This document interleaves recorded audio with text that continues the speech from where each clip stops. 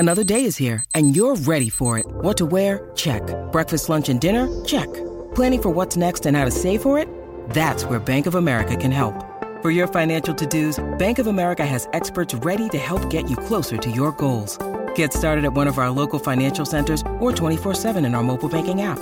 Find a location near you at bankofamerica.com/talktous. What would you like the power to do? Mobile banking requires downloading the app and is only available for select devices. Message and data rates may apply. Bank of America N.A., member FDIC. Delicious meets nutritious in the snack that packs a real protein punch. Wonderful Pistachios. Each 1 ounce serving of Wonderful Pistachios has 6 grams of protein, giving you over 10% of your daily value and making Wonderful Pistachios one of the highest protein nuts. But perhaps more than that, I love all of the flavors they have. Their sea salt and vinegar ones are my favorite when I'm craving that flavor but want to keep it healthy. But that's just the tip of the iceberg.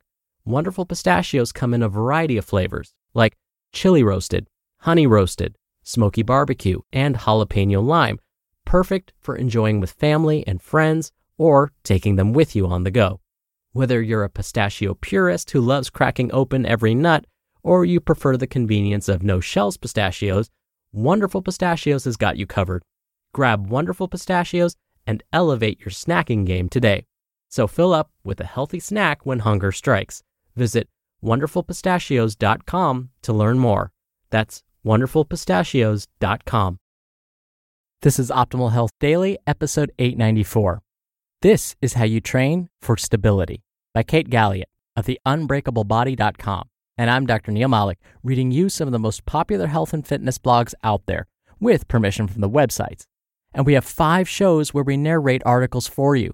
Just search for Optimal Living Daily wherever you're hearing this to find all of them.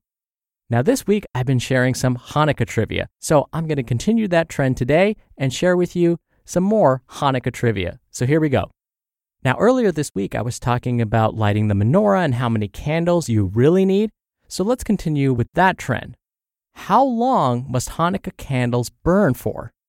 The rule is for at least 30 minutes after dusk. All right, and with that, let's get right to today's post as we optimize your life. This is How You Train for Stability by Kate Galliett of theunbreakablebody.com. Saturday morning. Wrapped up my prep on this post for publication the following week. Saturday afternoon.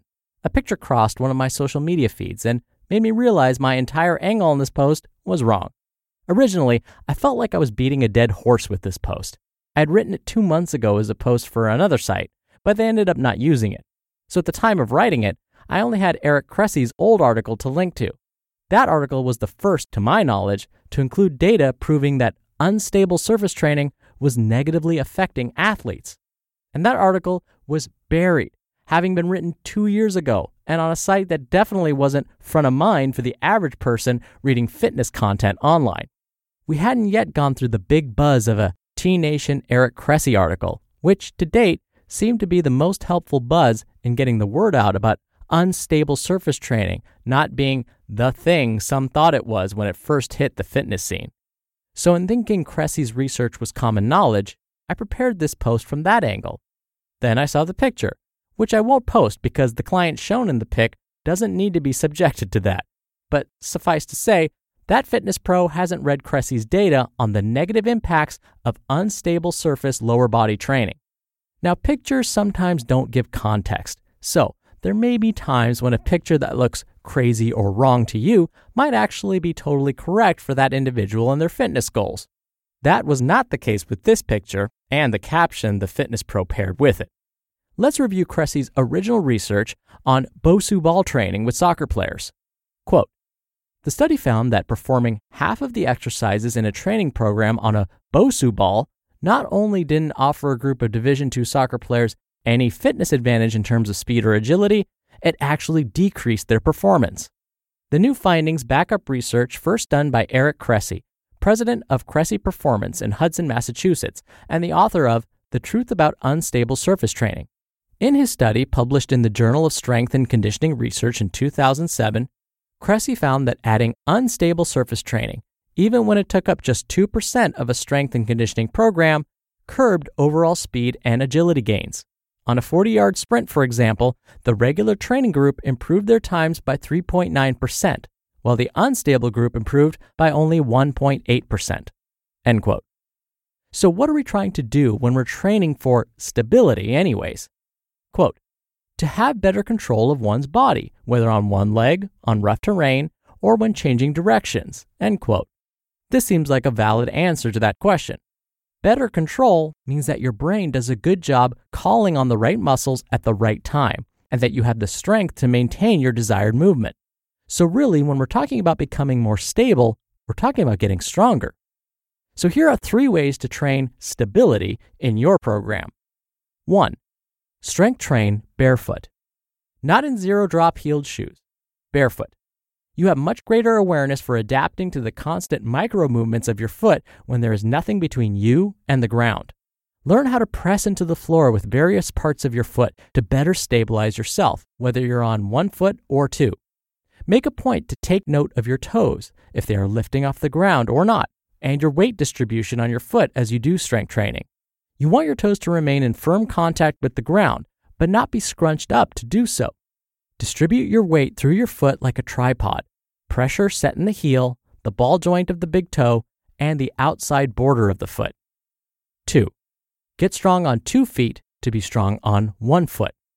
Stability is correlated with the ability to produce force, and since force production is higher during bilateral training when compared with unilateral training, it would make sense to prioritize these types of strength exercises in your program. Squats, deadlifts, and bent-over rows are 3 exercises I commonly see done on 1 foot, but greater gains can be had through more force production by doing these moves on 2 feet instead of 1. This doesn't mean don't ever do 1-leg exercises. It means prioritize your work on 2 feet. If it's appropriate to add in 1-leg squats, 1-leg RDLs, 1-leg suspension rows or push-ups, or any other 1-leg drills, add them in as supporting exercises for your main 2-foot strength movements. 3. Make sure your program includes rotational movements and anti-rotation movements.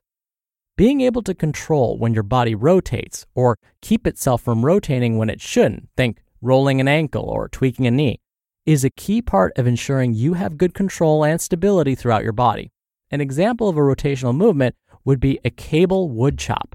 An anti-rotation movement would be a 1-arm dumbbell bench press. If you incorporate these 3 focus points into your program, you'll see your body becoming a strong, stable machine. No BOSU, Dynadisc, or wobble board needed. You just listened to the post titled, "This is How You Train for Stability" by Kate Galliot of theunbreakablebody.com.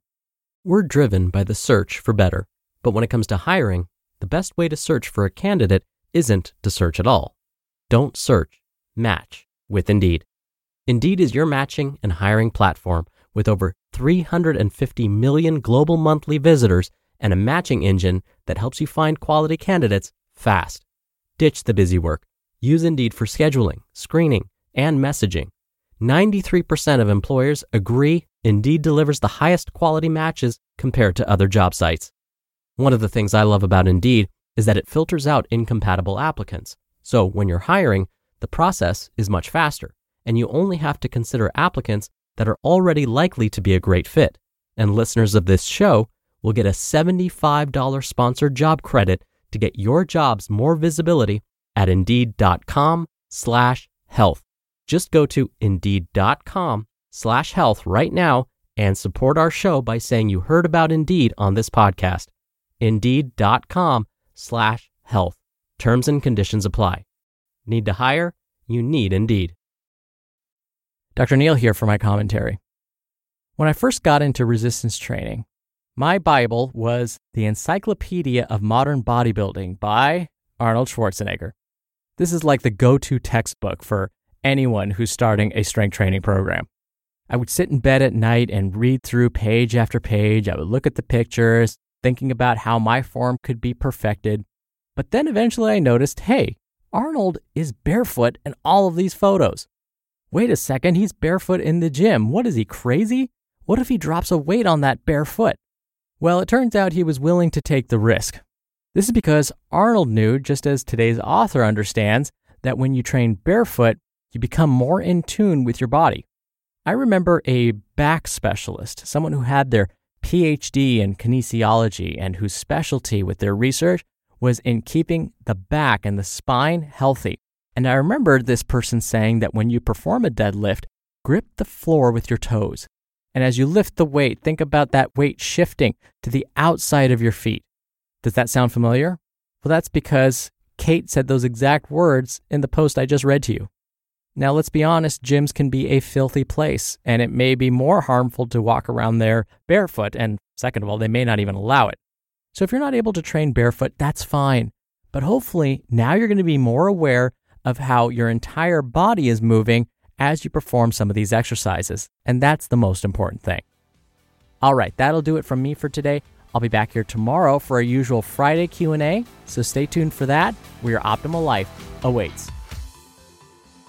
Hello, Life Optimizer. This is Justin Malik, creator and producer of this show and Optimal Living Daily, the brother podcast of this one. Literally, I'm Dr. Neil's brother. If you like the format of this show, you'll love Optimal Living Daily too, where I also read to you from blogs, but cover other topics like personal development, finance, and minimalism from bloggers like Derek Sivers, The Minimalists, Zen Habits, and many more. So for more amazing content read to you for free, come subscribe to Optimal Living Daily too, and together we'll optimize your life. You've been listening to Optimal Health Daily. Be sure to hit the subscribe button to stay up to date on each new episode, and head to oldpodcast.com. That's oldpodcast.com for a free gift, as well as more actionable tips and resources to help you maximize your potential. Thanks for joining us, and remember, your optimal life awaits.